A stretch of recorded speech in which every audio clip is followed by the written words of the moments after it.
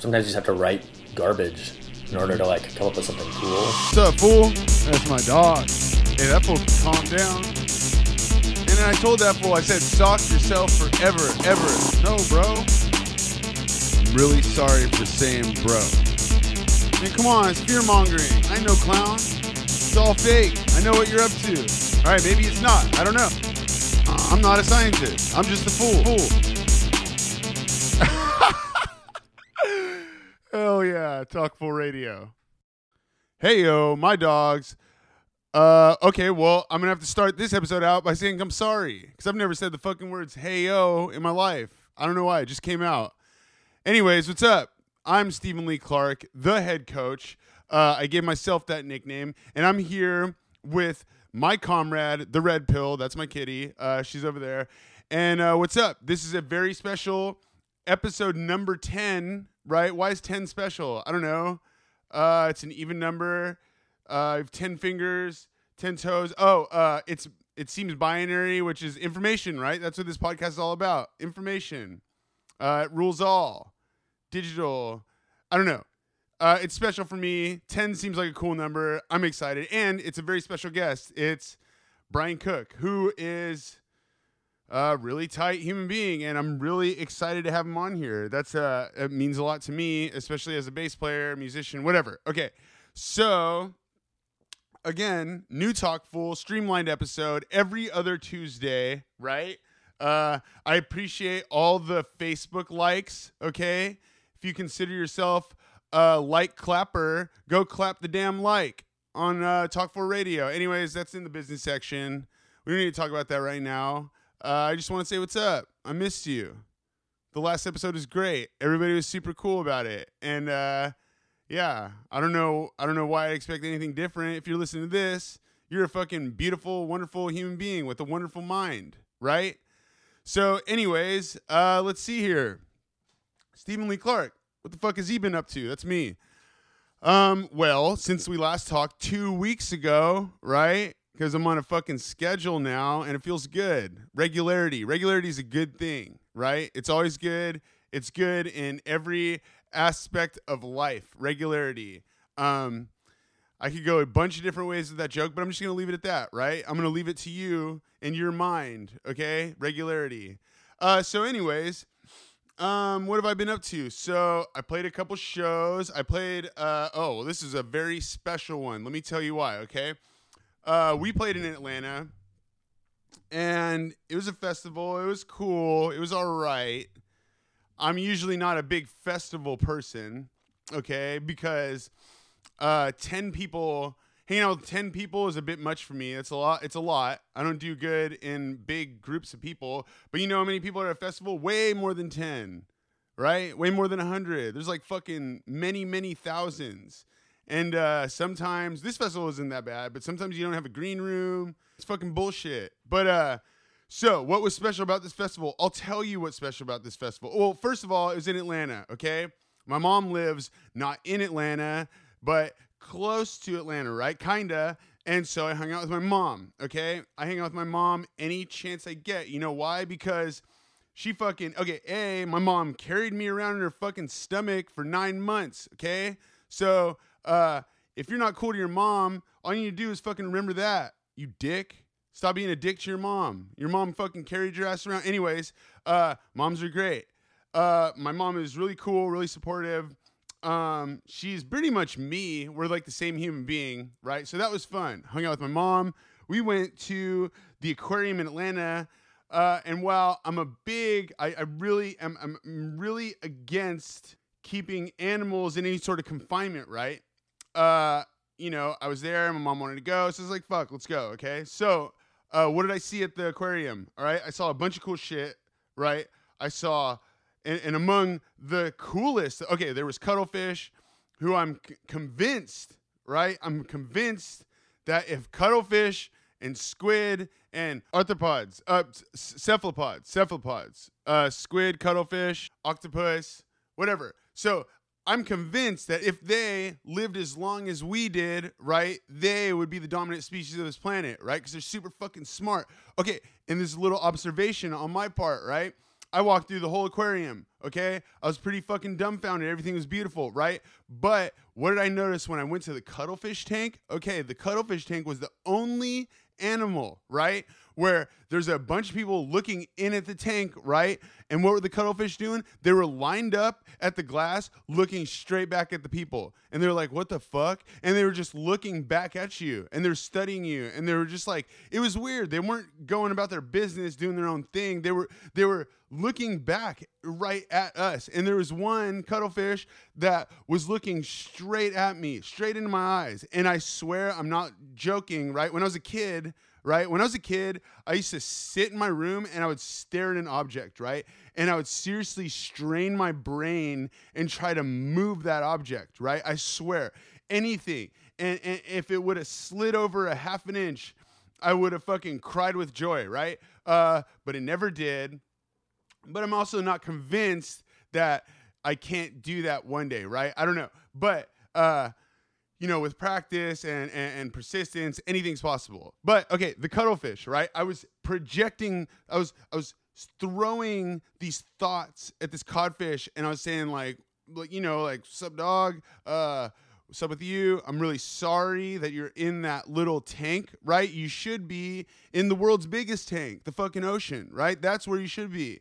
Okay. Anyways, all that being said, I don't know if it worked. Didn't really say shit. It changed colors, which I think is how they communicate. So maybe it did work. I don't know. I'm gonna say it did work. It did work. Okay. So I projected thoughts at the cuttlefish, and it projected thoughts back at me. Okay.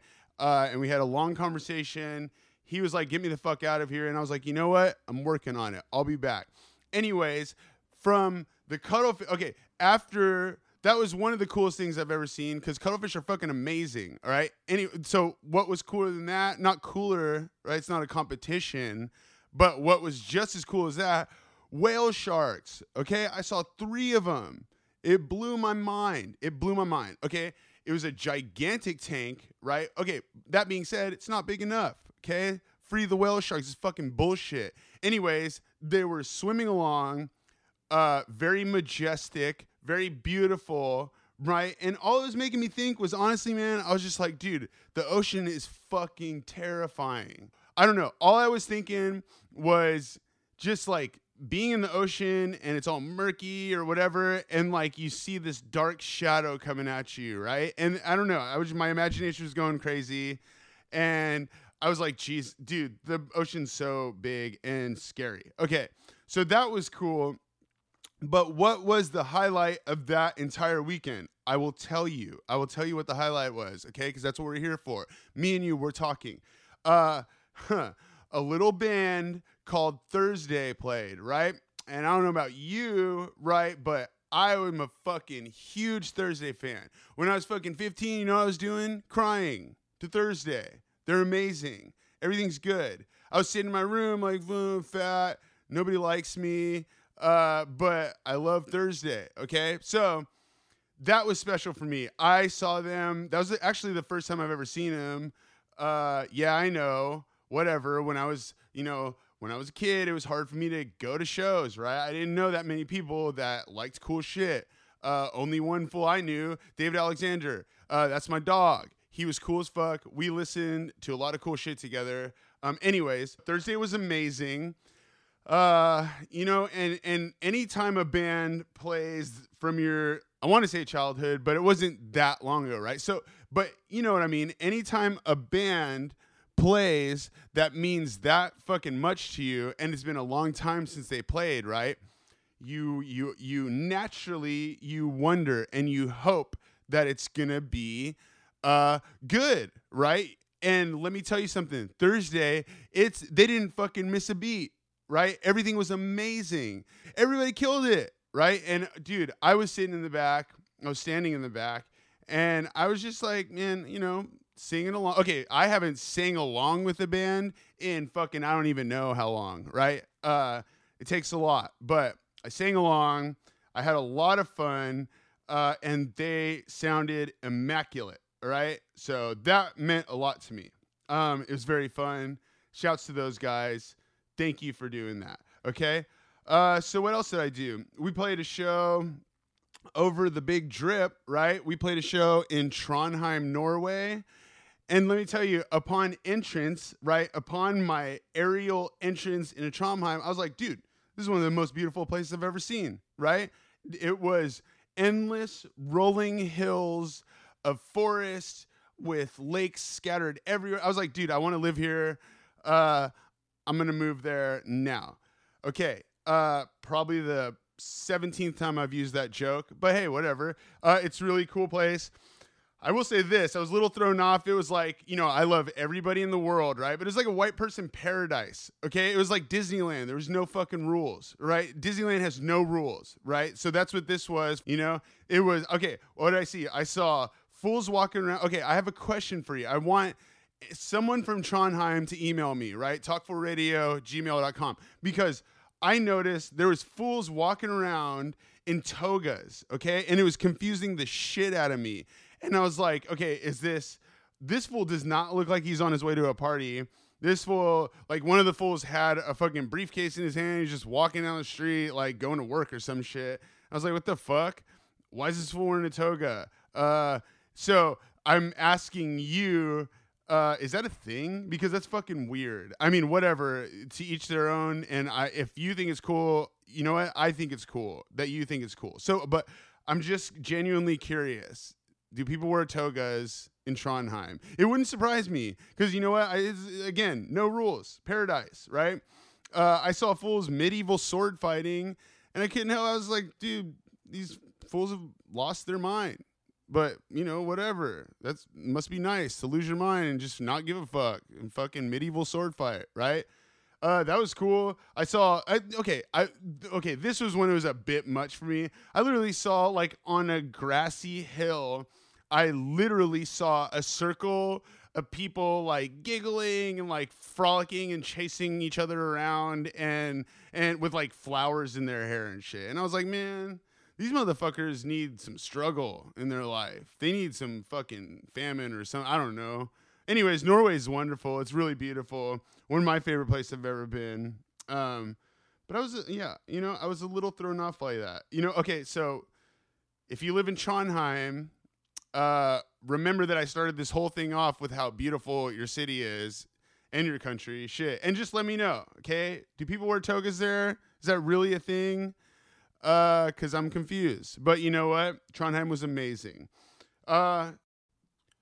So what else? Field Agent played a show, and let me tell you, it was a very special show. It was a very wonderful show. You know why? I'll tell you why, because I know you're curious. It was a very special show because it was a show with a couple of my best friends, and they are Rec and Reference, right? They were kind enough to let me play the show.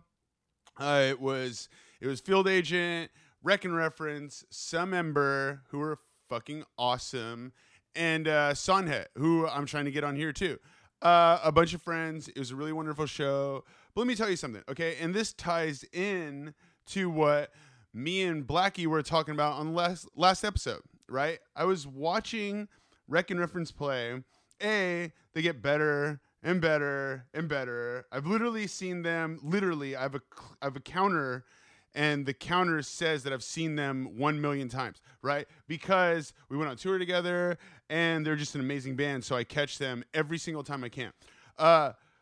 But it was really making me think so much about what me and Blackie were talking about before, and it really led me to this like huge internal dialogue about art.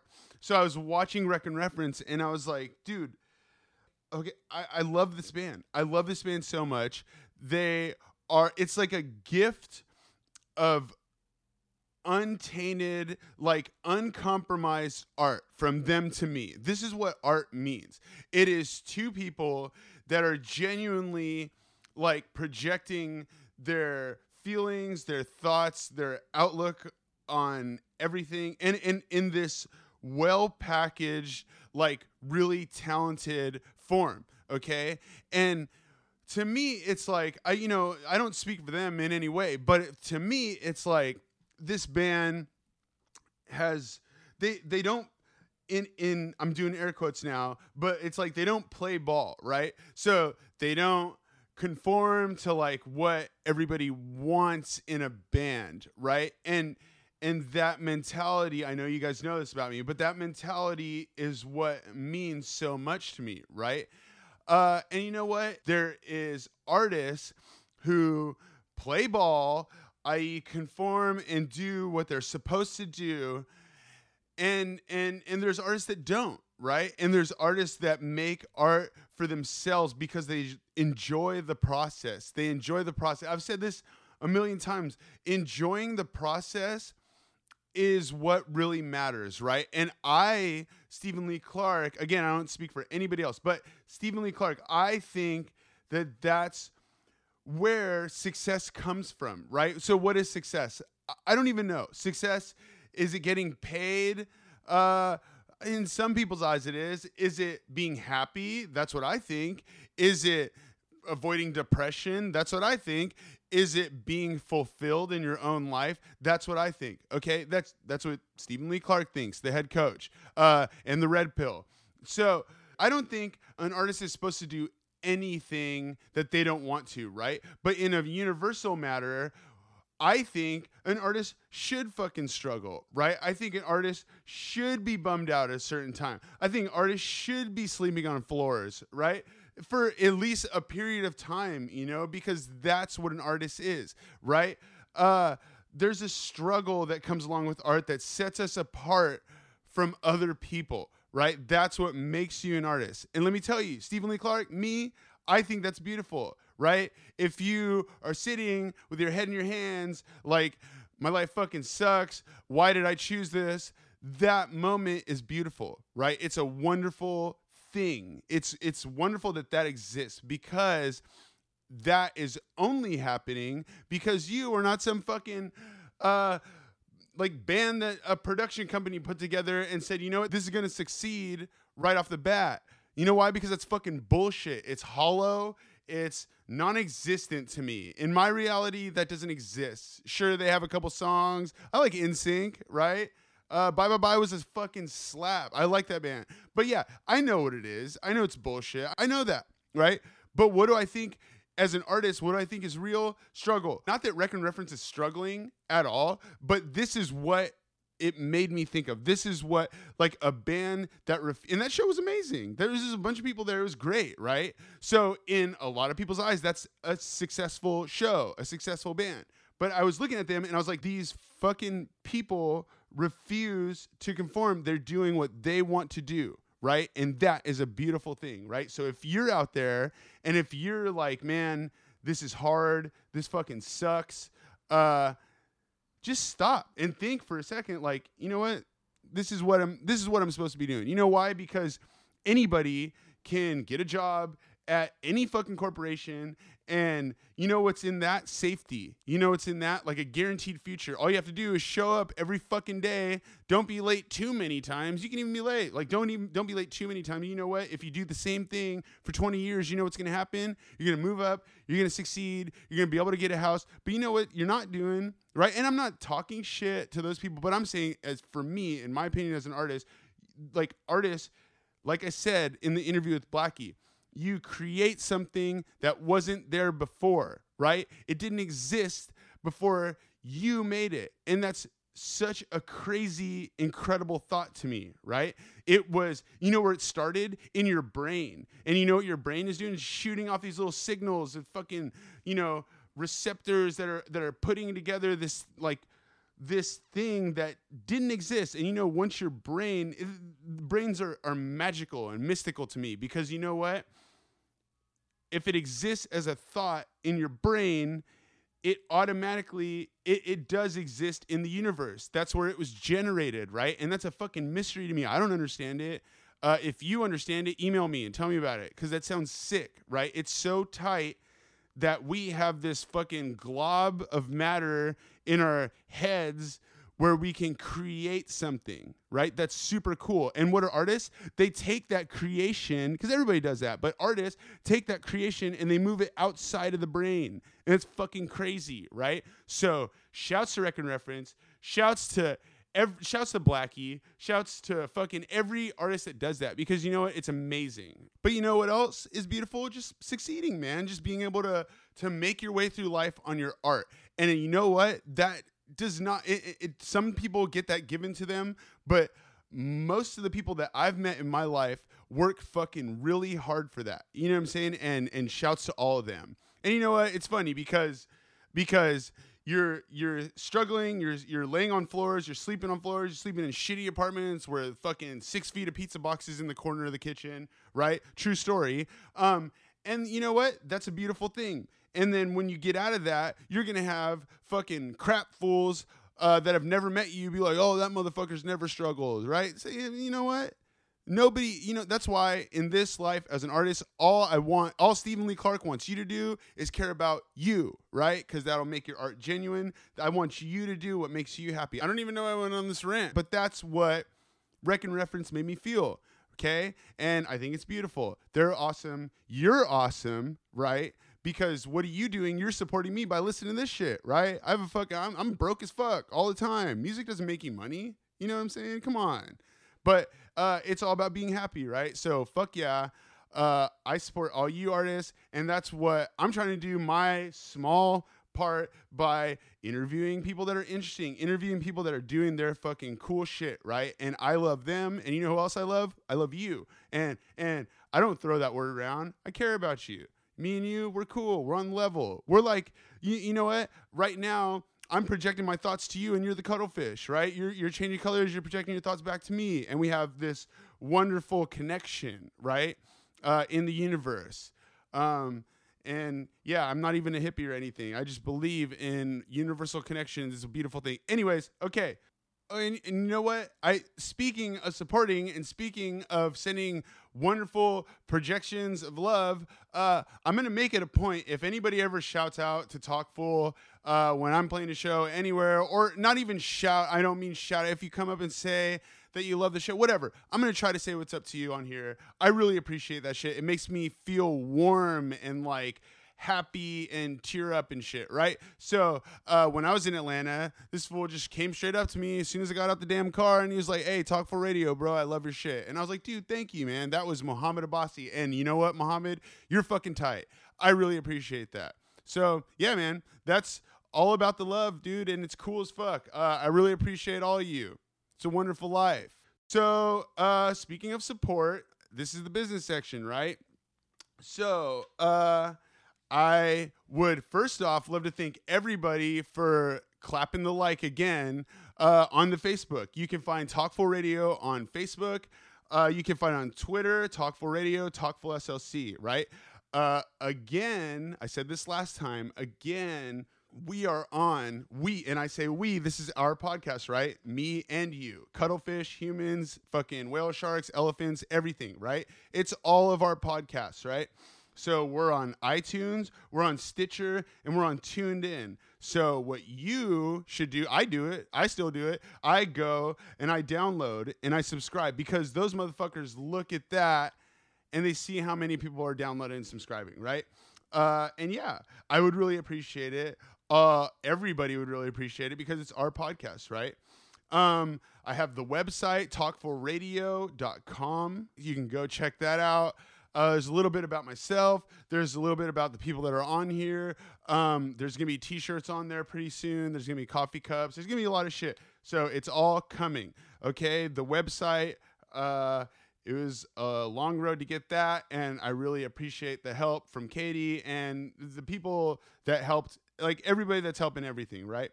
So, at the bottom of the website, there's links to all the stuff. There's links to the Facebook, there's links to the Twitter, there's links to the fucking iTunes, whatever.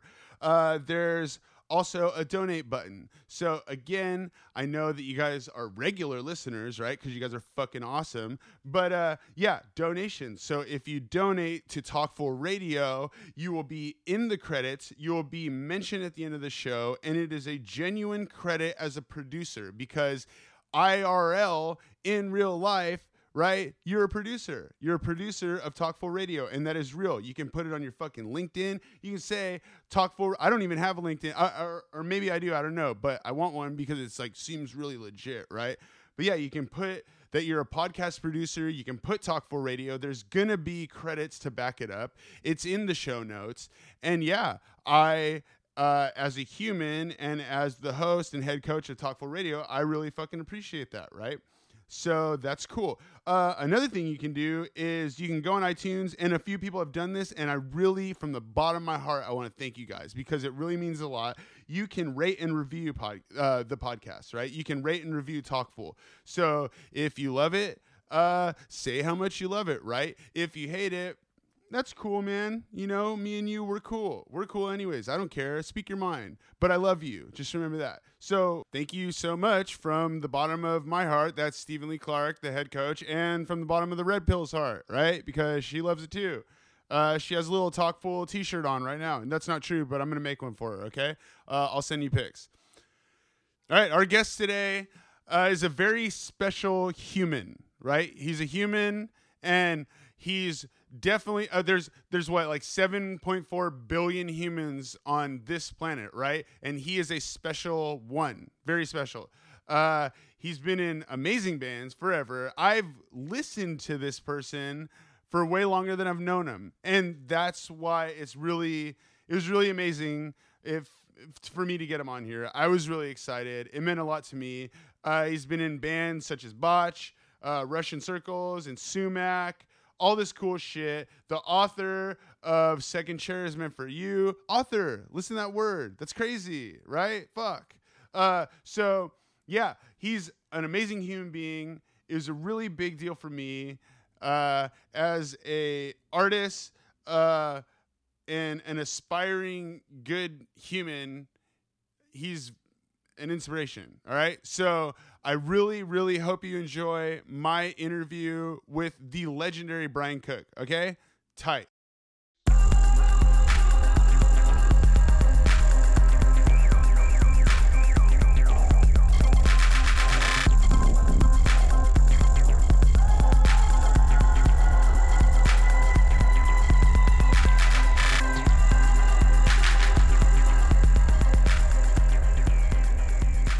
Brian Cook, how's it going, dude? Good, man. How are you doing? I am great. I'm great. Very, as you are one of the few people that understand, very busy. Not really here. You said you just got back, right? Not too long ago from a Sumac thing? Yeah. We did our first European tour. It was 10 shows a couple weeks ago. So. Oh my God, a 10-show Euro tour sounds amazing. Does it? I don't know. Because it's like it takes me 10 days just to get over the time difference. Oh, really? And get reacclimated, but yeah, I guess I would be the guy that's like, I'm not gonna acclimate to this time, you know, and try to just get home. It's a lot easier for me to do that now because I'll just like wake up, go play a show, and then go back to the hotel or something. I'm like totally that guy now. But yeah, and then you leave soon, right? You leave again soon? Yeah, I leave Wednesday. We do Sumac does an East Coast Midwest run. Wow, that's cool.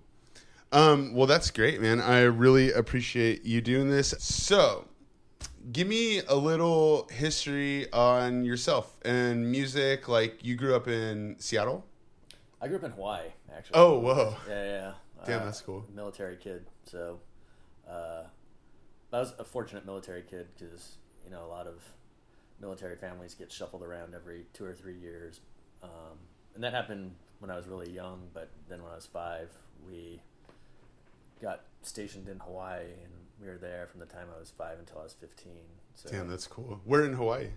On Oahu. Oh, okay. So my dad was in the Army, so nice. He was stationed out there for 10 years, and so, you know, started kindergarten out there, went through first year of high school, then moved to Washington to the fort out there, and then lived in Washington from the time I was 15 until I was 35, and then now I live in Brooklyn. That's tight. What was like, it's really funny. I was just talking to my friend Mike about like both of our like entrances into like playing bass.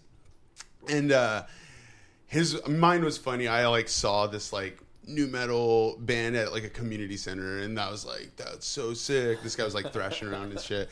And his was funny because he didn't know, like, his teacher asked him like, what are you getting for Christmas? And he didn't know because his parents weren't like Christmas people. And so he just lied and said a bass guitar. And he was like, a bass guitar. And then like apparently that got back to his dad, and his dad got it for him. Anyways, so what was your like entrance into bass? Did you start with like a guitar and then move to that, or did you like, was that your first thing? What did you do?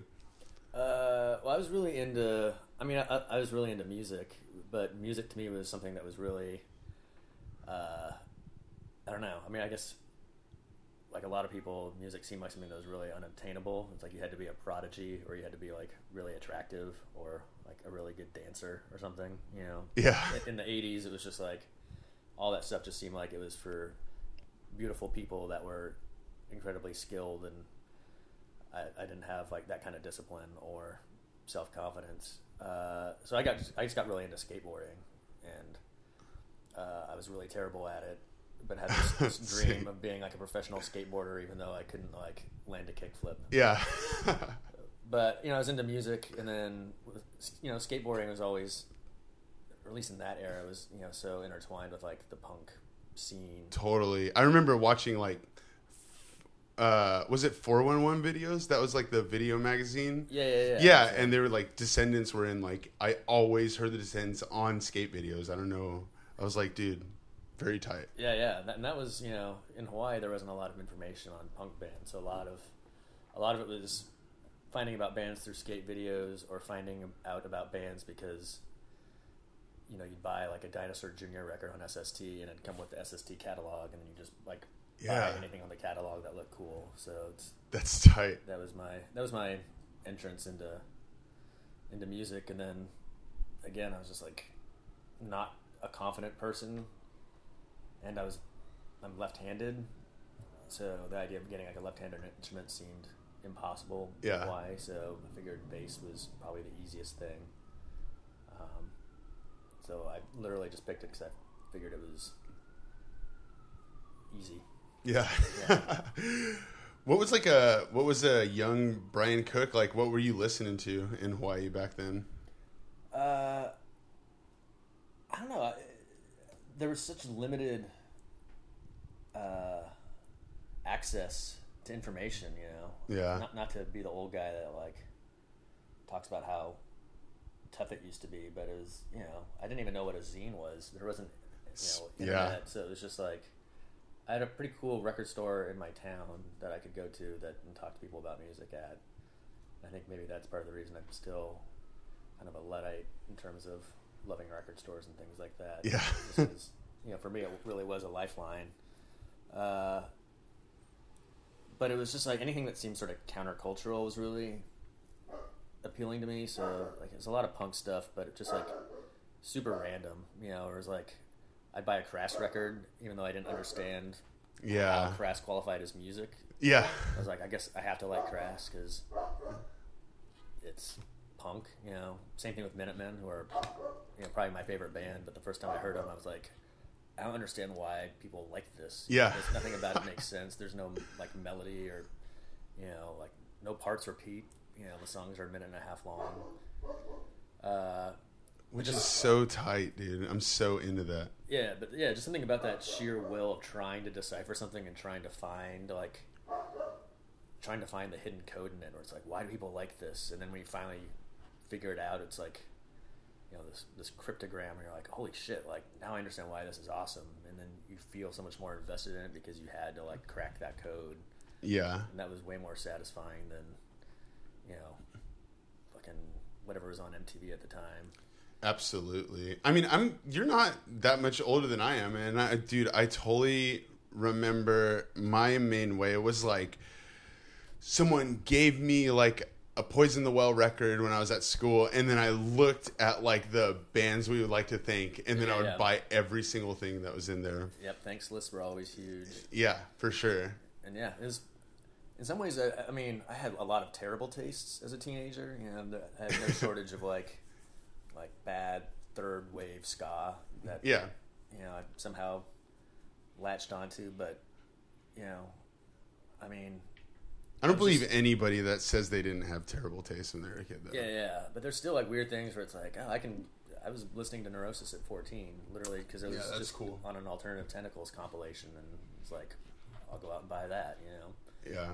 Like some early industrial stuff, like not like anything as cool as like Throbbing Gristle, but like listening to something like Nitzareb just because I saw it on MTV and like, oh, that's sick. I'll go out and buy a Nitzareb record. Like that seems fucked up and weird. Yeah.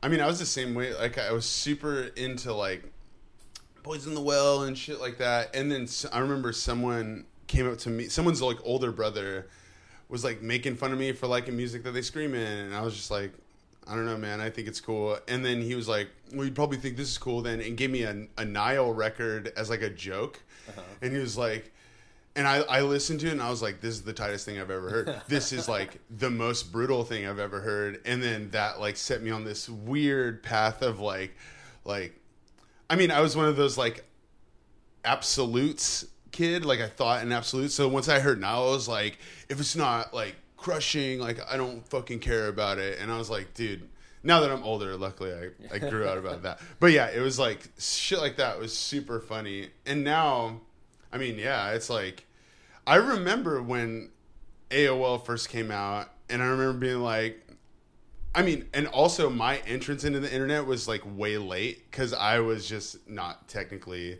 good. Yeah. And so I remember like even my dad had AOL in the house, and I never used it. I never used the internet until I left home and like all this shit. My dad actually put me in a computer class when I was like 4, when I was in 4th grade, and it was an after school program, maybe younger actually. And I used to look at the computer and then look at all the kids that were doing shit around me, and I just started crying. And I was like, I can't do this. And I would just cry because like the kid next to me would be drawing like a sick picture on like Microsoft Paint or something. And I would just start crying. And my teacher was like, dude, he can't be in this class. And I was like, yeah, I didn't have an email address until I had to have one for a college course, like my 3rd year of college. It was like, why do I want fucking email? Like, yeah. Like I don't want to open that fucking Pandora's box. Yeah. I just want a real mail. Yeah, that's all I wanted. So yeah, on the topic, like we were saying, I remember when I didn't have a cell phone until like way after I graduated high school. I didn't have any of that shit. I remember life way before smartphones. I remember I used to have this like address book with all my friends' phone numbers that I kept in the same pocket for like years. Yeah. And so for someone like me and you, and especially for you because you've been on both sides of it, like what was it like touring with no GPS, with no smartphone, with no internet in your pocket? And I'm sure I could think of a lot of like cons, but was there anything that you like miss about that era? That's kind of tough to say because in that era I was a straight edge kid. Yeah. And I was super fucking poor. And so when I think back to those days, I was really excited about it just because it still seemed like this crazy adventure to go on tour. But I just remember always being super stressed out and anxious just because if anything went wrong, you were just stranded in the middle of nowhere. Like you're missing a show. If anything small goes wrong. That's so crazy. I remember like the first time Botch went to Europe, I remember we had to allot like an extra hour and a half for every drive just because we knew we'd get into the city center and then just like drive in circles for an hour and a half trying to find the club just because there wasn't GPS and the maps were inadequate and depending on where you are, you can't just like pull over and ask somebody. Yeah, exactly. And no European city is built on a grid. It's all like built off of roads from 5 centuries ago or something. Weird circles and shit like that. Yeah. So I don't want to glamorize it. It was pretty stressful actually. Like that gives me anxiety just thinking about it. Yeah, and I think it's because I've never lived in that like, okay, we got to get this done. We have to figure it out with no internet. You know what I'm saying? But at the same time, man, those like that first European tour was still one of my favorite tours I've ever been on because it was like cinematic almost. Like, Yeah. it was just like there's so much like emotion wrapped into it because there's so much stress and like so much adversity, and at the same time it's like being in Europe for the first time and feeling like such a sense of accomplishment with that. Yeah. That, you know, the next tour I went on in Europe was on a nightliner, and it was, the shows were better, you know, it was super comfortable, like, but every day was the same, where you just like woke up outside of the club and Yeah. loaded in, Yeah. didn't see anything, and Yeah. like one day melted into another, and it was really depressing. You know, the hard tour was way more fun, and I have way more fond memories of it than the comfortable tour with no stress. It is so. I've thought about that. It's so crazy how. I mean, I guess it's just anything in life, but you just get used to this, like, honestly, really amazing, like, lifestyle that we live. Yeah. And I was thinking about that too when, like, my first time in Europe, I was up super early every day, just like looking at buildings. Like, I can't believe I'm here. Like, this is so crazy. And it's so insane to just be like, man, I really wish I was staying home right now, you know? Yeah. I sometimes I feel accomplished that I'm experienced enough to feel like that, but also at the same time, it's like the first West Coast tour I ever did, where it was like a van with no air conditioner and like no bench seats, like, but you're having the most fun. Yeah. Is like, man, I do miss that feeling a lot, dude. Yeah, I feel like that's, you know, I feel like every time we go on tour, I want there to be a new city involved, you know, and in the States that's pretty hard, but in Europe I feel like it's more attainable because, you know, it's nice to always go into London and know you're going to have a cool show, or go into Berlin and know it's going to be a good show, but it's, I don't know, it's so much more exciting to like roll into Serbia and be like, what's Serbia going to be like? Well, we're going to find out. I know. We were talking about like Balkans, like doing shows in the Balkans, and I would like absolutely love that. That would be so sick. I mean, and I'm sure it'd be like, I mean, I don't know, but it feels like it'd be like 150 people there, maybe. Yeah. And that sounds like super cool to me. Yeah, we're doing a couple of Romanian shows. We're doing Bulgaria. We're doing Macedonia, and all these places where I'm just like, yeah. That's exciting. Yeah. I don't anticipate them being like well organized or like even particularly well attended, but those are the shows I'm more excited about. Yeah, exactly. Yeah. Again, yeah, like you said, like London's gonna be cool. We know that. You know what I'm saying? Like, you know, Paris is gonna be cool. It's always cool. You know? Yeah, you're right. That's totally cool. I think that maybe that ties into it, like, because those first tours for me was like in a power violence band where if 20 people were there, you're like, man, this is gonna be sick, you know. And like, and now that you're in a band that you like see people talking about online, you're just like, okay, their mystery is gone, you know. It's like a relationship that you've been in for like 30 years when people say they like lose the mystery and like the romance, you know. Yeah, you have to fight to keep things fresh, man. Yeah. You know, and the new city thing is like a really good idea, like outlook. That's a really good idea. Yeah. That's cool. Like as much as you tour and like as much as I tour, I know that touring was a big reason that I started like an electronic project, because I was like, how can I like be productive in the back of a van? Yeah. How can I use like a computer and create something on these 8-hour drives every day, you know? Was there anything that like, or like, what are some of the things that you do to like kind of just keep your sanity on tour or just occupy your mind? Well, in the States, I do a lot of the driving just because, I mean, for one thing, it just helps me from being bored. And, you know, usually the driver picks the music, so it's, Yeah. you know, I'll just sit and listen to music for 5 hours, and that's fine.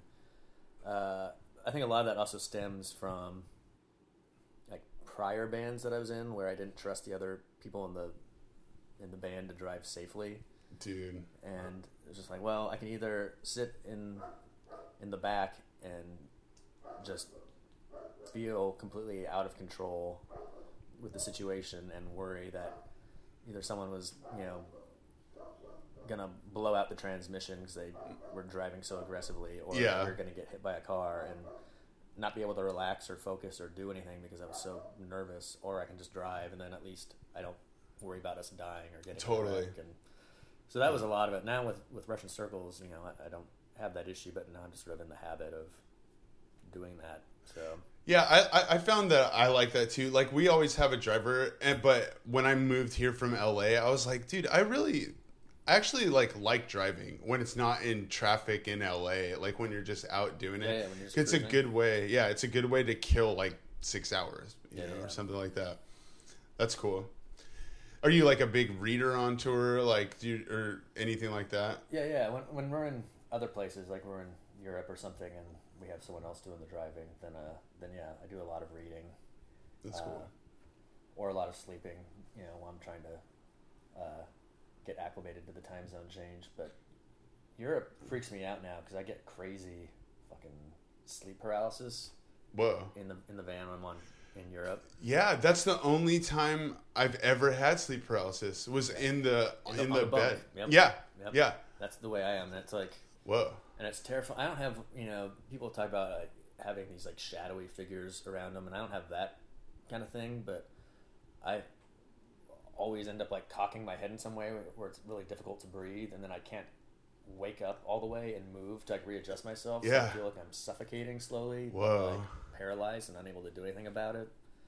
And then, you know, I try to scream to like wake myself up, or at least wake someone else up so they jostle me. Yeah, help you. Can't scream, and yeah, it's terrifying. So I remember we were I think it was like Budapest, or yeah, I think it was Budapest. I was in the back of the van, and I was dreaming that like all our friends from home were in the van, and I was like hearing everybody have like the most fun down there, and I was like, dude, I want to have fun. I want to have fun so bad. And I was like trying to jerk myself awake, and I was just like literally I was like, my muscles were tense and like my neck was hurting, and I could not wake up. Yeah.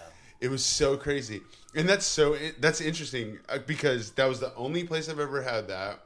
And this other thing happens to me in the van where I'll be awake and I'll be like drifting into sleep, and there's a split second where I can feel how fast we're going.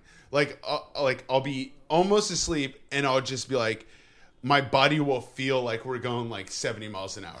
And then I just like jerk awake, like, what the fuck? Like, this is so crazy. And yeah, I'm a bad sleeper in the van, dude.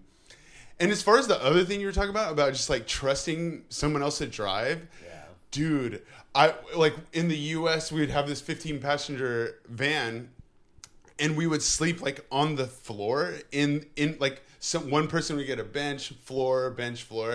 And when it was my turn for the floor, I would just like lay on the floor and look over at the bracket of the seat, like holding the seat into the floor of the van. And it was like right at my neck. And I would just look at it like, fuck, man, there's nothing I can do about this. Like, please don't crash, dude. Like, please don't crash.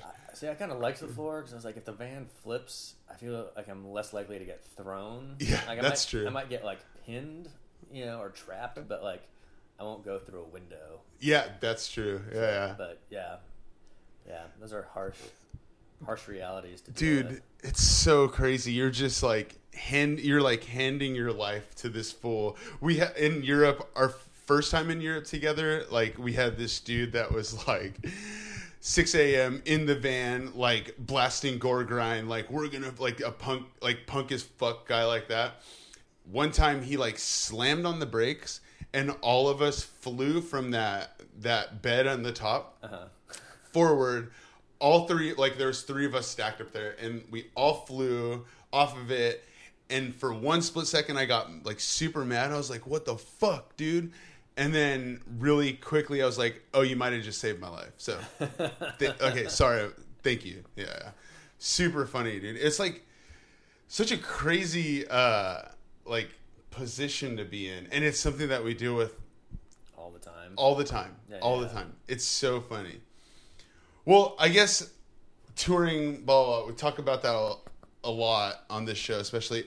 One thing I was wondering from you, and I've always known this, like from Botch on, and I felt like the evolution a little bit just from like a listener's standpoint. But now, especially for like Russian circles, I can hear your bass tone and be like, I know that bass tone, you know? And I think that's cool. And mine is like, I feel like I'm kind of consistent, but it's like, it's a little bit all over the place just because I always want to switch it up and I always get into different things. But what was like a evolution of like, not so much like you don't have to go through your gear, but like what do you think was like a big part of your tone as you like progress through these bands, and like what equipment sticks out to you in your mind, and like what do you still like to use and stuff like that? I feel like I was really inept about all that stuff. You know, Really? I knew what I thought sounded cool when I was younger. Like I definitely had, you know, bands where I was like, oh man, Snapcase, like that's a fucking bass tone right Yeah. there. Even though now I hear Snapcase, I'm like, wow, you Yeah. really like the high end on that, huh? Yeah.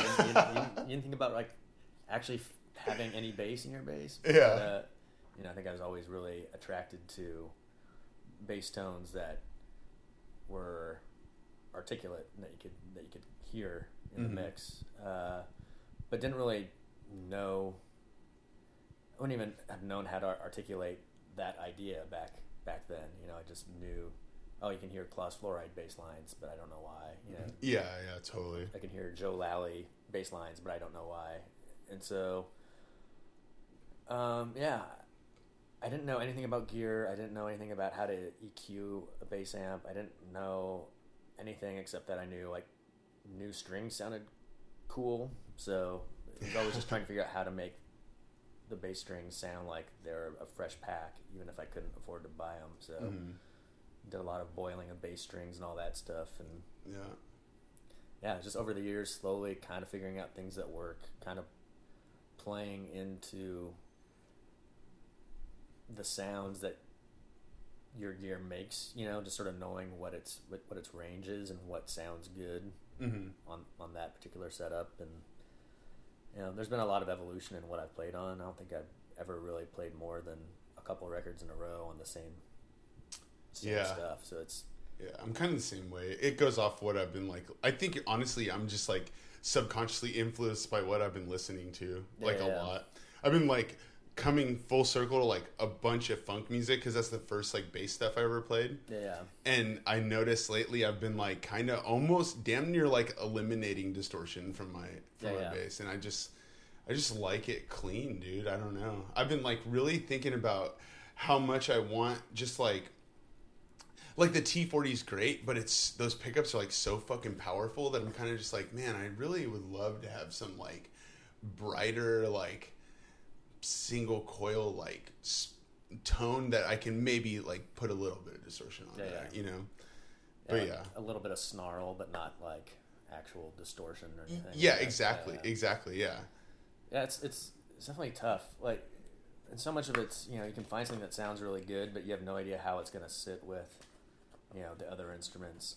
So you can have, you know, the best distorted sound or the best clean sound, and then, you know, you'll find out it disappears in the mix once it's like matched up with a couple of guitar tracks. I know. I think that's a big part of it too, because I've always been a like light fuzz, light distortion guy, and I think subconsciously a lot of it's from like I want to hear it, you know. And I want it to cut through, and I just really like clean bass tone. It's like really fucking pretty, I think. But yeah, it's like I'm a little scared when I'm just like, because I don't want it to disappear because I like what I'm doing there. Yeah, I'm totally into that. And one of the I always really liked the way Rob Wright from No Means No's bass sounded, and you know, that was one of those things where as like a 14-year-old kid, it's like, oh, that's a bass guitar that I can actually hear in the mix, and that's a bass guitar that seems to be like actually driving the music and like sort of orchestrating everything. And so I think a lot of what I've tried to achieve tone-wise has been initially subconsciously, and the older I get, more deliberately trying to sort of mimic what that sounds like. That's cool. And his setup's weird because he plays through like Mexican P basses into like a Marshall bass amp, through Yeah. I think like a 412 or something that's That's not crazy. like a standard bass Yeah. setup, but yeah, it just sounds full and articulate and maybe a little distorted, but more just like punchy and Yeah, I'm a big fan of the punch, dude. Yeah. Like, I was just talking about this, like, I noticed, and this is totally subconscious, but, like, I noticed that, like, everything I've really been into my entire life all comes back to these, like, I want to say harsh, but I don't mean, like, harsh, like, like, ugly. I mean, like, really prominent, like bass and like mids, like frequencies. So like when I was super into like noise and shit, it was all the low end that like was like my favorite thing to like feel live, Yeah. And then I mean definitely the same with metal. I remember, and like Suffocation was one of my favorite death metal bands because their bass like really cut through, Yeah. and I was super into that. And Nile's the same way. And then I would hear like, I was super into like tech death when I was a kid. So like I would listen to an Arsis record and be like, okay, this band's cool, but like Suffocation's cool. Like Cryptopsy, you can hear their bass, it was just a thing like that for me. And it transferred into electronic music. I was like super into techno, where I was just like, if I go to a show, I'm just like, can feel my chest getting like pounded by it. I've definitely come full circle to like, this is why I like playing bass and like tight ass rhythms that make you like you can't help but move a little bit. I was like super into it. Yeah, I mean, funk is something that I've tried to incorporate into my life, which sounds fucking really terrible to say, especially in a rock context. But like, I get so bored listening to like a lot of heavy music and just hearing how much it relies on like the downbeat, and it's like, man, you can throw something on the upbeat there, dude. like a little backbeat goes a long way. Absolutely. Like just hearing someone play nothing but like quarter notes or eighth notes, it's so fucking boring, and I don't think people realize how boring their music sounds because it's all just downstroke. Absolutely. Like, I mean, that can be powerful, but like everything in moderation. If you just throw something on the on the pickup, it like makes it so much more powerful. And obviously, like funk artists are all about the backbeat. And dude, they you listen to like a Betty Davis record, and it's like, man, that's like so much heavier than so much metal, just because it's like it's just fucking mean. And dude, like, the grooves are so hard. Absolutely. I was just doing this thing too. I've been listening to a lot of funk lately, and like, it's not even like full on funk, but someone posted about that band ESG. Have you ever listened? Yeah. And I was like, oh, I remember like I really like that band. Like I like that band a lot. And then I started listening to it, and like half of the shit I was listening to was just bass and drums, and like a girl sparsely singing, and then like shakers in the background. And I was like, they made this sound so tight in like 73, you know? Yeah. And I was like, this is like, and honestly, like by, I guess today's standards, but today's standards of like 90s punk, like this is punk as fuck. Like just like driving shit, but they would, like you're saying, they would like throw in a little extra because that was just like the time, and nobody was scared to like have the guitars support the bass for like a whole song or shit like that. I thought it was so fucking cool. And then, and then they weren't even like the crazy like slap artists, but you could just tell how like it led into that. And then they eventually evolved into like a lot more. And I was like, dude, this is so fucking cool, man. I mean, I've been listening to metal forever, dude. And it's just like, there's like, there's a lot more for me to like be doing right now with my time than like listening to something that's like punishing, like besides the fact that I hear it fucking 30 days in a row, you know? Totally. But it's one of those things where it's just like, dude, the world is like pretty vast, dude. And there's a lot more than this crushing like 4/4 that you're throwing at me right now. Yeah. Which is cool, but like, No, I'm in the same boat. It's like I wasn't like a metal person to begin with. So many of my friends that I played music with or run in similar circles musician wise. It's like Metallica was like their gateway. It's like from Metallica, then they kind of got into underground stuff.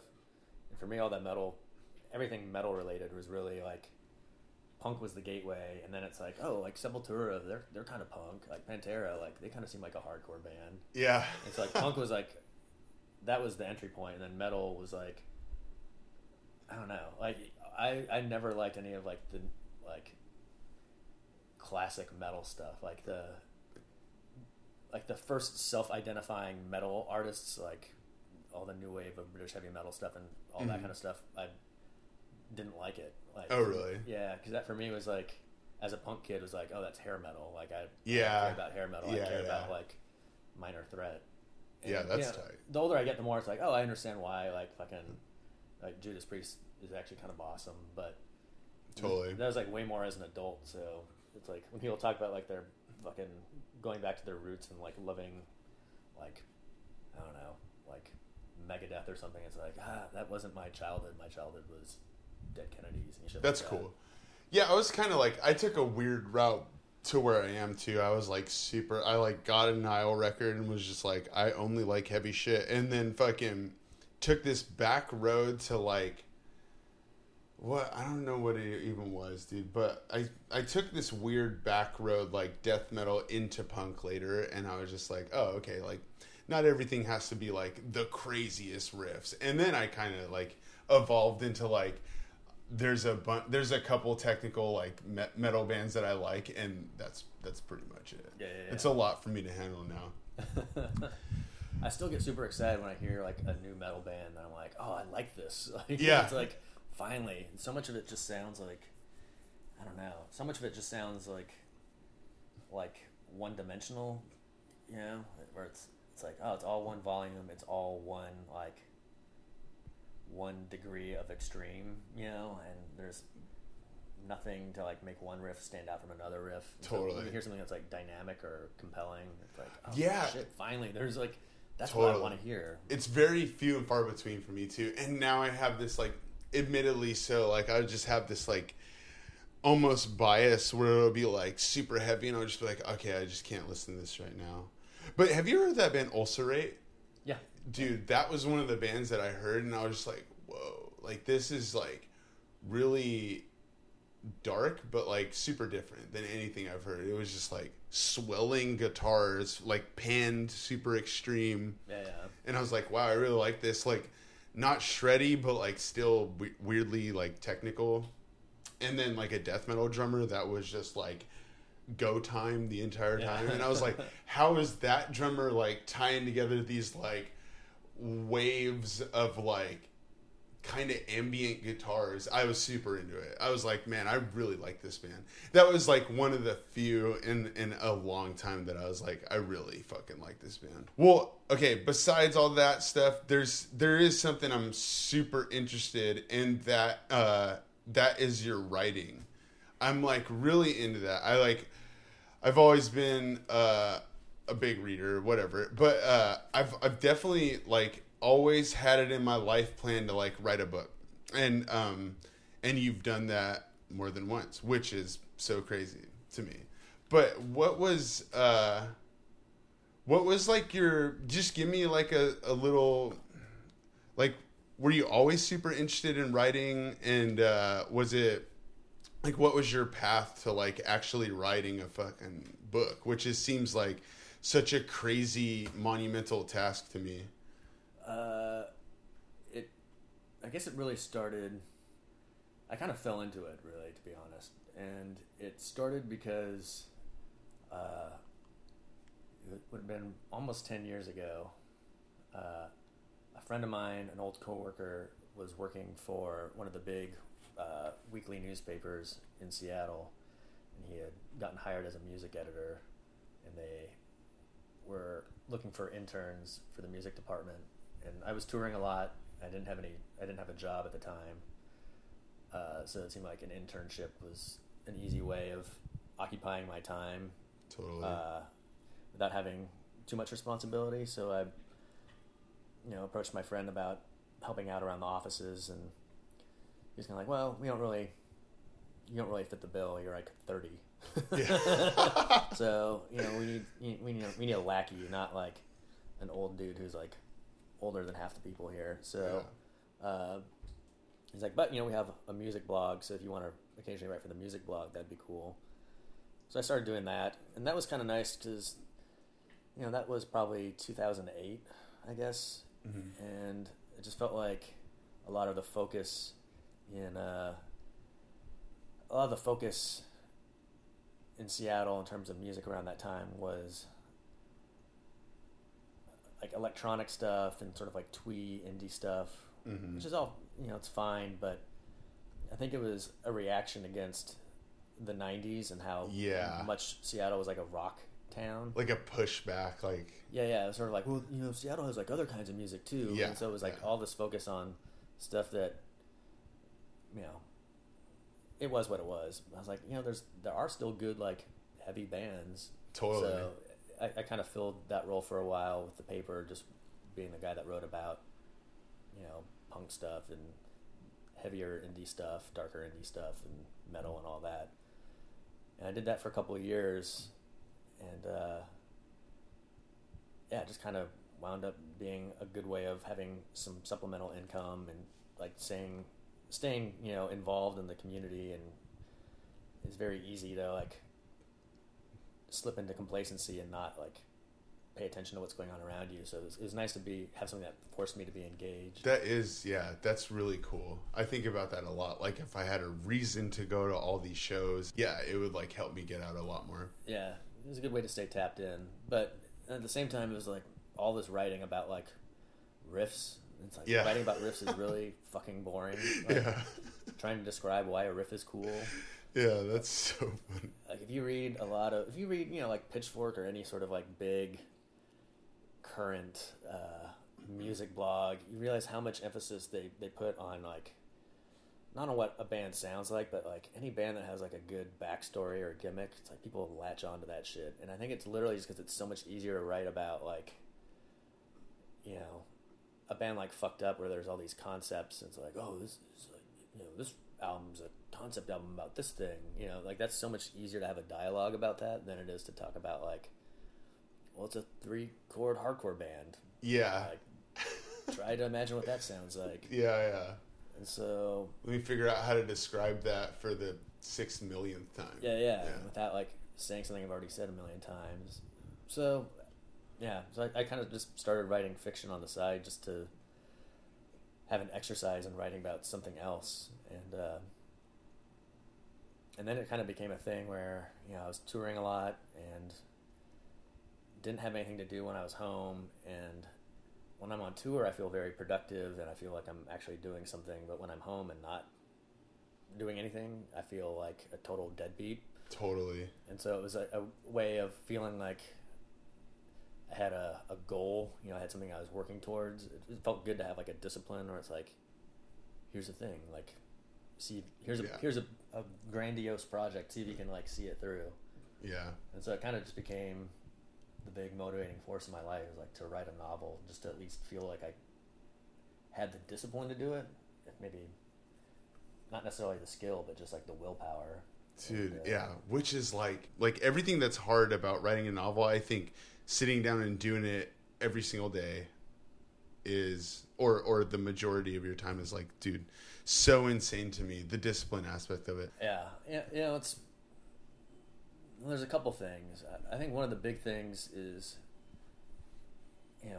that the creative part of your brain is something that has to be exercised. Absolutely. So I wish back when I played in Botch, someone had told me this, because we would go on tour and then we'd come home and we wouldn't see each other for a month, and then we'd try to like write a new song and it would suck and we'd feel defeated, and then we wouldn't like practice again for 2 weeks, and then we'd try and it would suck, and it's like we just felt like we were washed up and out of ideas. And now I look at it, it's like, man, Russian Circles will go like a year and a half without writing a song, but we also know that like the first couple of practices back aren't going to be productive. Like, you have to like, sometimes you just have to write garbage in order to like come up with something cool. You just have to fucking do it, and you just have to know that, not to have like a really dumb bro analogy, but like you don't go to a gym and try to bench press 200 pounds. Yeah, Like, it's so true. you have to like work yourself up to that, and it's the same thing. If you want to write like a good song, you don't like decide one day you're gonna grab a guitar and write fucking Stairway to Heaven. Like you're gonna write some fucking bad pop punk for a while before you like reach that point of sophistication. And That is like a really good analogy, and it speaks to me too, because I'm the same way, man. Especially when I started at Field Agent, I was like, I'm diving into this, and it took me so long to even get like familiar with any of the equipment. Yeah. And then after I wrote that first demo, I was like, dude, I have to write another one now because I'll forget everything that I just learned. Yeah. It's totally true. That's a good analogy. Yeah, like I've tried writing music on my laptop, and it's the same thing. Where it's like just learning the interface. Just learning the process is so fucking complicated. It's so hard. Yeah. If you don't keep on top of it, then it's like you forget everything, and nothing's intuitive anymore. And totally. you just have to keep up at things.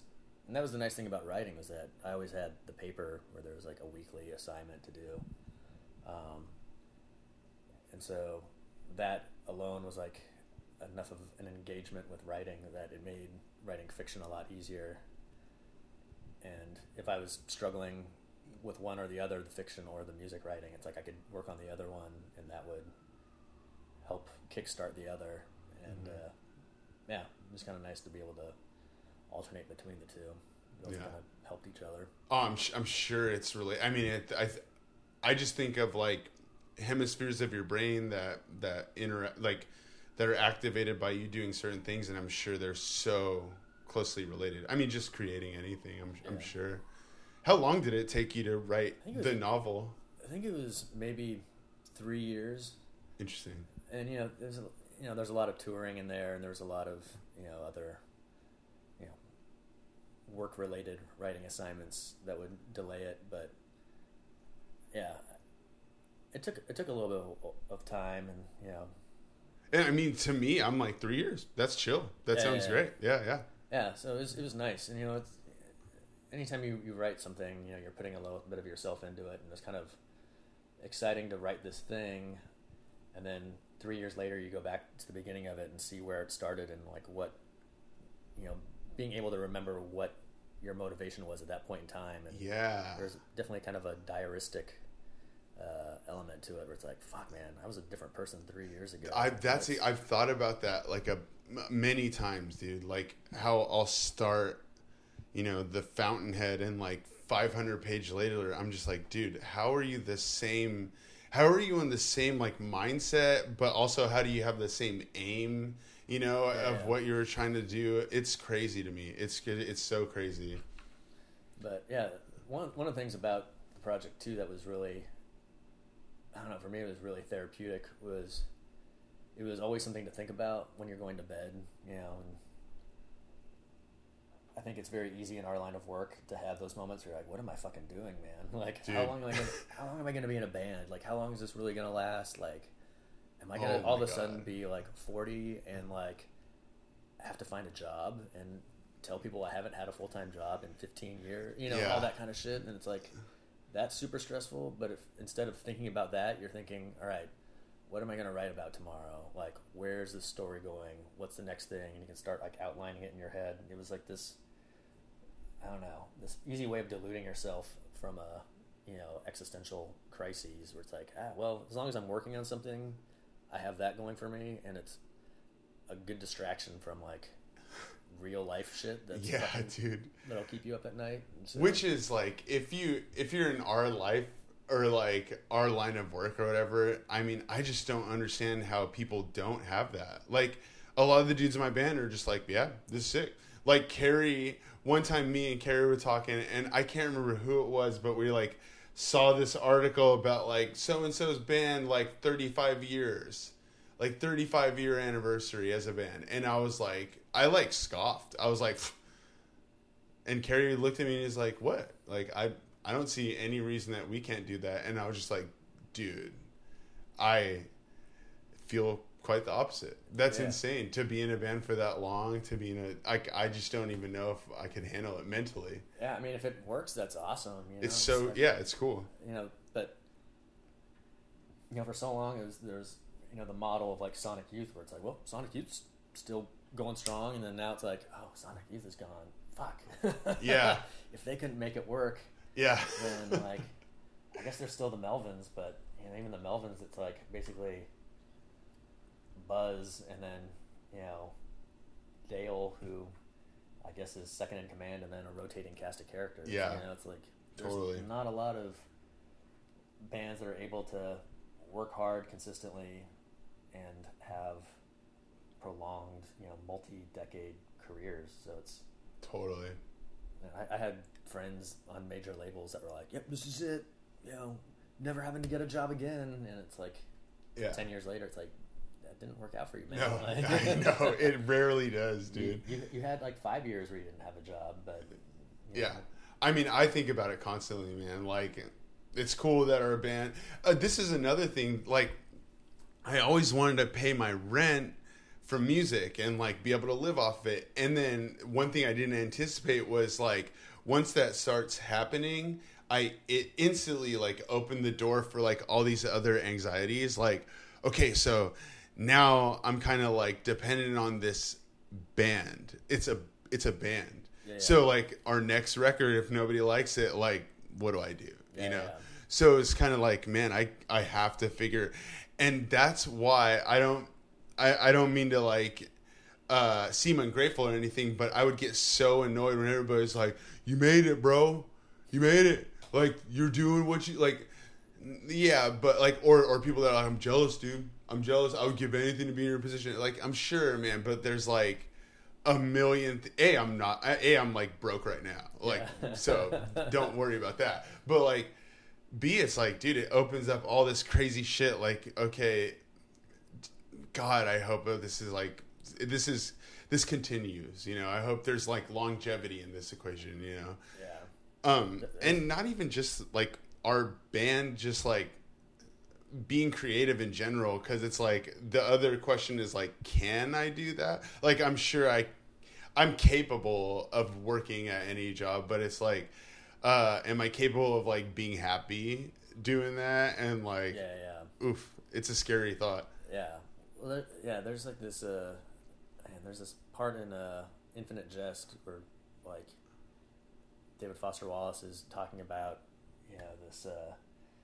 this school for gifted tennis players, and how this journalist wants to interview one of the students about his tennis career, and the dean is like, we don't allow that, because the first time a student sees their name in a magazine, they're elated, but after that they just fear the day that their names won't be in magazines anymore. And that absolutely, and that's like a very real thing, where it's like, like, it's great when you think you've attained something, but you don't, like, it's not like you've arrived there and you just stay there. You have to, absolutely, like, it's fight crazy for it all the time, and then and it doesn't. It's not like it gets easier. Like, I'm sure in certain aspects, you have more connections, or you have, like, you just know more people. But dude, it's like everything you have to make quality, and just to, because also once you get to a certain level, people want you to fail, which is like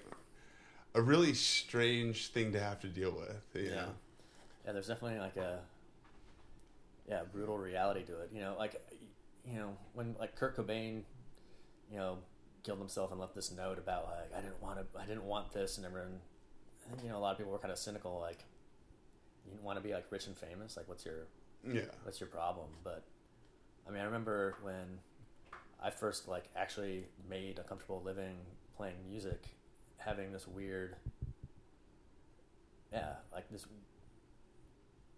struggle with it, because it's like, well, this is, I guess, what I was supposed to want, but I'm come home from tour and I don't have anything to do. Dude, and, absolutely, man. Like, you go through these like crazy extremes of being super busy and like having, like a lot of affirmation.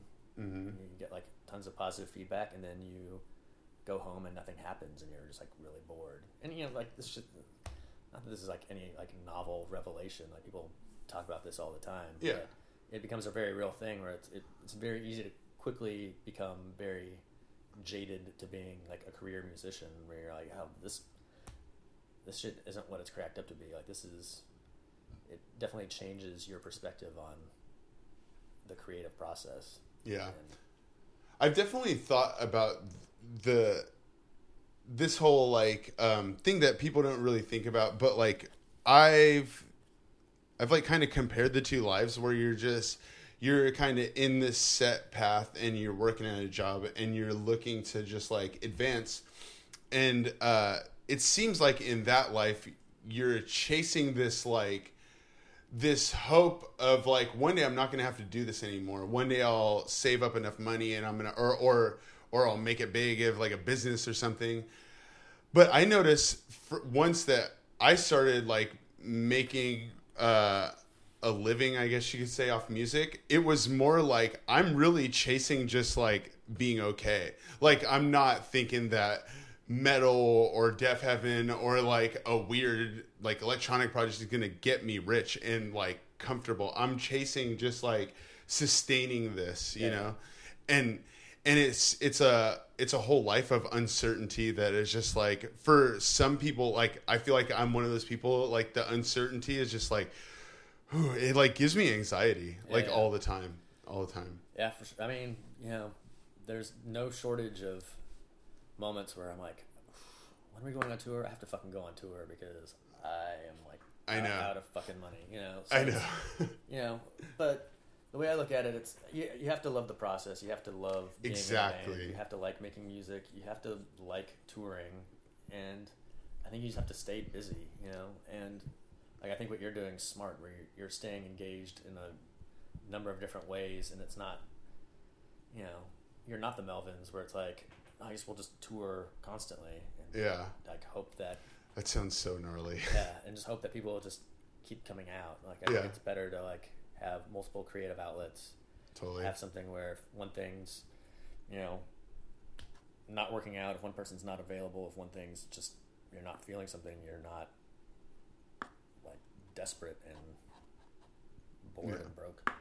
Yeah, I also think about like the correlation what you're talking about. Like I can genuinely, honestly, like from my heart say that being famous sounds fucking awful to me. Oh yeah, it's terrible. It sounds so crazy. Like I don't know. It's really cool to have like appreciation for your art and all that stuff, but like not being able to like go out and do whatever you want just sounds so intense to me. Yeah, and like, I don't know. No, I mean, you guys probably have an even more like real idea of like how much like people can despise success, you know? Oh, like, dude. I know you guys, like, you know, anyone that's fucking a public figure has haters, but you know, I know like you have especially like vocal fucking true black metal dudes who are fucking irate that you have a Pink album, you know? Yeah. It's so funny. In some ways, it's probably easy to be dismissive of it because it's like, yeah, dude, that's the whole point.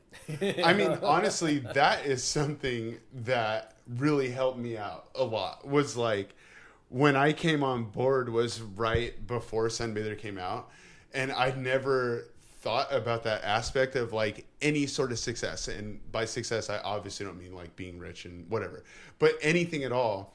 And that really taught me like, oh, okay, like I feel like I had this really cool outsider's look on it, like because I wasn't on Sunbather. I came on right when they finished recording, and I was like, okay, so like I'm in this band, but they're getting all the hate.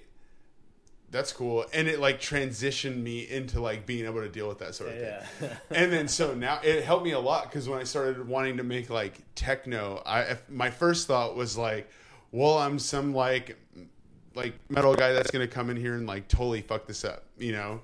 But and every like cyber like, you know, whatever like nerd is gonna like talk shit about me, and then I was just like, oh yeah, people already talk shit about me. It's like totally fine. Yeah, that's the thing I think is kind of weird with like the current contemporary culture that we live in is when I started playing music, you know, there's still people that would send letters, you know, you'd have to put a P.O. box address on your records that people wanted to like mail you, they could, because if someone liked your band, they didn't like hit you up on Facebook or anything like that. Yeah. They like mailed you a letter. Yeah. Somewhere in this apartment I have a letter from Steve Brodsky. Damn, from that's like cool. 97, where it's like, oh, here's a picture of your show. Like, I play in a band called Cave In.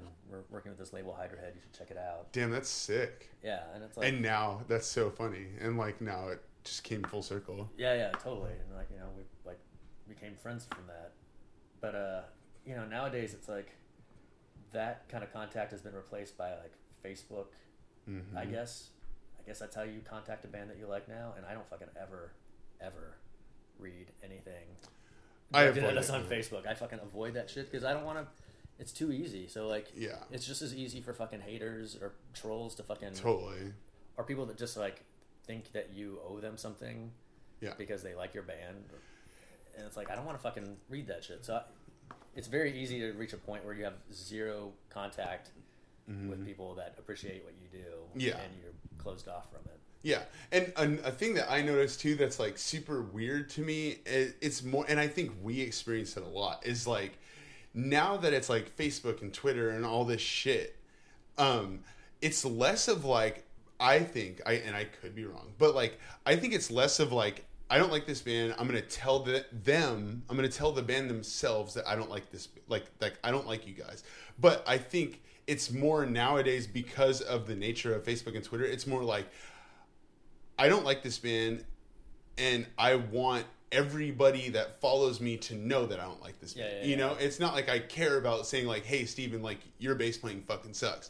It's like, I want everybody in this like little world, because on Twitter, you create your own world. Like which is kind of what I like about it. Like my Twitter is only like news, politics, conspiracy, and football. That's it. And like a little bit of music. Yeah. But like that's what it is. And it's like this weird like self-validate, or not even like it's like this weird validation in this like scene that you created online.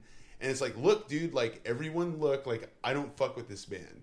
Yeah, and it's very strange to me. It's a very strange thing. Yeah. When it seems like the letters was like, okay, am I really going to go out of my way to write down this letter saying, hey, your band fucking sucks.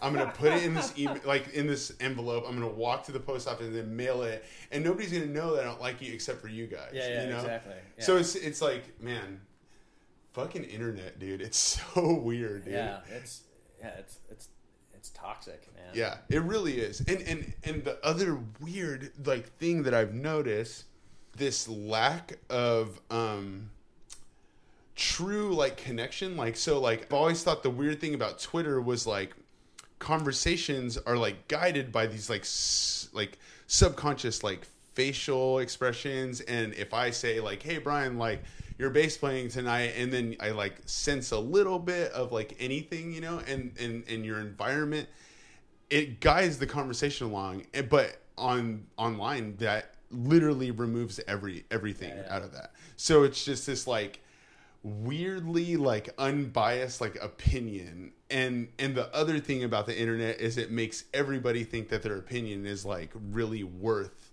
telling somebody, and it's like, dude, I'm not gonna go up to like a giant band and be like, hey, you guys fucking suck, because like I'm Stephen Lee Clark, like doesn't really matter, you know what I'm saying? And it's really mind-blowing to me, and it really makes me think about like, wow, the people that grew up with the internet like in their entire life really have this like different thought process on everything than I do.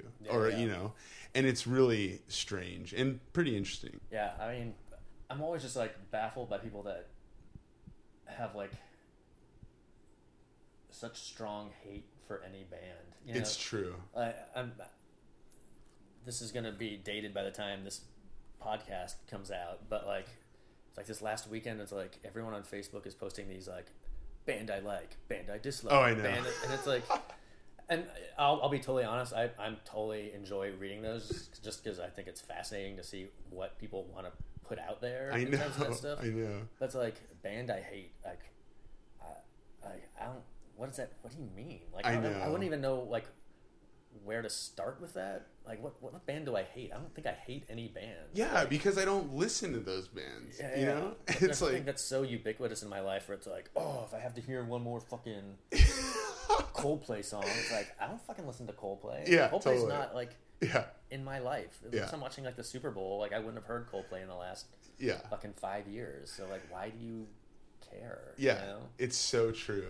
It's so true. And yeah, it's just like I said. I think it's more. It's just.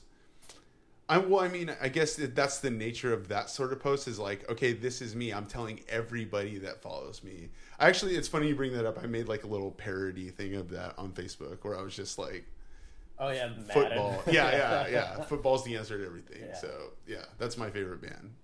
Well, I do think that things have improved from like 10 years ago, though, man. Because I fucking hated the climate of like the last decade, whatever it is, like the zeros or however you want, the aughts, however you pronounce it. But like, it felt like so much of that decade was about cynicism and like negating things and like irony and like identifying yourself by what you hated, you know? Yeah. Whereas, Oh like, man.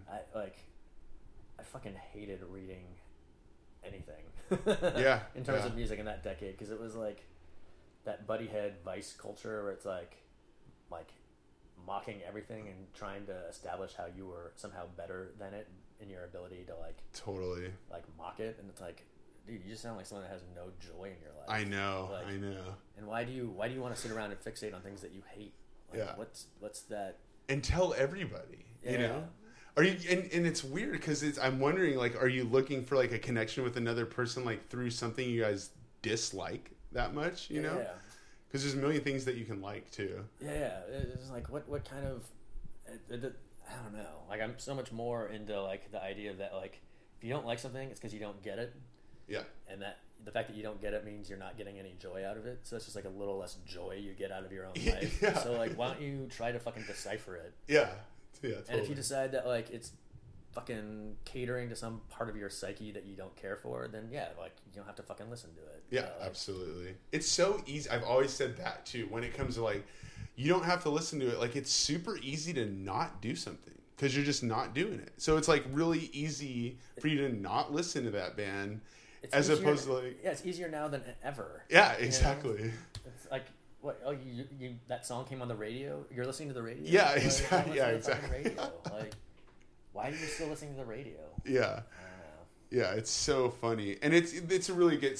I struggle with that in my life, not like the hating on certain things, but it's just like in my internal like dialogue. It's just like, why do I dislike so many things, and why can't I just like focus more on things that I do like, you know? Yeah. But yeah, I think a lot of people struggle with that. It's funny. Well, yeah, like what's coming up in the future for you? Like, I know you got so much shit going on. Like, is there any like new projects or tours or shows? What's going on with you? Well, I leave, the day after tomorrow for a Sumac tour, and then that immediately transitions into a Russian Circles tour, and then, basically the next 4 months are just alternating tours. Insane. So I'll be busy, but that's exciting. And then I'm sure there'll be a lot of touring next year for Russian Circles because the new album's out. Yeah, I'm excited about that. Outside of that, there's a book I've been trying to write on this band Daughters.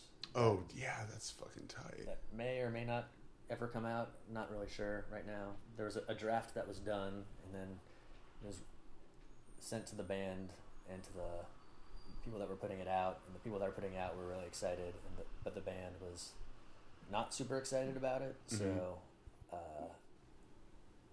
think that's sort of maybe in the process of getting reworked. We have to wait and see. Is it common practice to like for a book written about a band to be sent to the band prior to publishing? I don't know. I mean, I don't know what I'm doing. Mm-hmm. You know, Mm-hmm. they're friends of mine, and so I didn't want it to be like an unauthorized biography. But you know, they were very,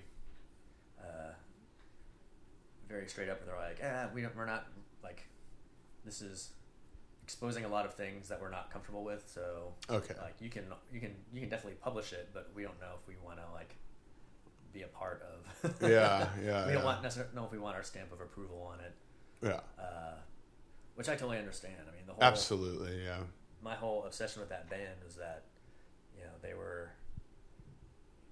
for all the bands out there that like try to peddle this like really gnarly, disgusting side of humanity, you know, you wind up hanging out with them and you realize that they're just like normal suburban people who want to have this like fantasy outlet. But with daughters, like, you watch how they operate and you sit down with them and you're like, oh, whoa, you are like, this isn't like a fantasy world for you. Like, yeah, like, you've like lived through some like fucked up shit. Yeah. And you still live through fucked up shit, and this is just your reality. This is just like your outlet for it. And it's cool. I think like, God, that image of like someone that's fucked up. I know people that just like think they like, that image is so like romanticized that they try to like create it for themselves. And it's like, dude, you know what's cool? Like not being like hooked on dope. Yeah. Or like, yeah, not being like a junkie that's like super fucked up. Yeah. So, you know, those dudes have all gotten much more stable and I think happy and healthy. But I think it's just a little gnarly to then read something where it's like, oh yeah, I'm definitely putting it out there in the world that I like did some like gross shit in my time. So, I think they're struggling with that. It might come out one day, it might not. I mean, it speaks to like volumes about like them being like, yeah, I mean, you can publish it. We're just don't want to, you know, still that's like super cool. Yeah. I would question, man, that like 3 years of like crazy raging and touring that I did before I like stopped doing all that. I would be like, man, do you have to do this, dude? Yeah, like, I don't, I'm trying to forget this right now. I was already trying to put like a little bit of a filter on it where it's like, people don't need to know about that. Like, that's not even like a good story. That's just sad. You know? Yeah. So it wasn't like, I wasn't trying to do like some crazy expose, but they were just a gnarly band, you know. We'll see what happens. It'd be cool if that came out, but, you know, I'm not stressing about it too hard. Yeah. And I have another book I'm working on, another novel that will probably be another year or two in the works, but yeah, there's stuff going on. That's awesome. Yeah, man. Well, I'm really excited. I'm super happy that you like took the time to sit down with me. I really appreciate it, dude. I know you got a fucking million things, especially 2 days before you leave again. I really appreciate it, dude. Yeah, no worries. Like I'm super excited about the new Russian Circles. I'm super excited to see Sumac. Are you guys coming through here at all?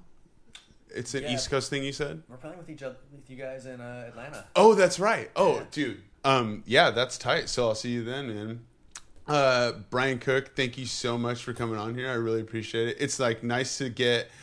I like to get like different angles of stuff, and it's like of like kind of our world, and it's cool to have like a bunch of different angles in like one person. Yeah. Yeah, that's really cool. So yeah, thank you so much, man. I really appreciate it. Yeah, thanks for having me. Talk to you soon, dude. Boom. Well, that was Brian Cook. I really appreciate him being on here. And I also appreciate you guys dealing with some of the curveballs that were thrown. I'm getting new mics, so don't worry about the audio. It's going to get better. I'm trying to get a noise gate for things like, I don't know, a dog barking outside the window. But you know what? Like we say, sometimes life throws you a curveball, and it's all about how you take it. Do you take it boneyard? Do you strike out? It's up to you. And I think we took a boneyard, right? So yeah, I really appreciate Brian. I really appreciate you guys. Speaking of appreciation, producers. So today's producers are Muhammad Abbasi. We talked about him earlier, right? Atlanta, Georgia. Thanks a lot, dog. The wonderful, the beautiful Nate Berger. Love Nate. Sacramento, California. And Javon Kellogg, who is absolutely killing it, right? So we only have 3 producers today. Let's go, guys. Let's do this. So appreciate them. Appreciate you guys. And so I'm going to leave you with Mota off of the new Russian Circles album. Entire album's amazing. And it's called Guidance. So this is Mota. Thanks. Shouts. Love you from SLC and the Red Pill. Peace.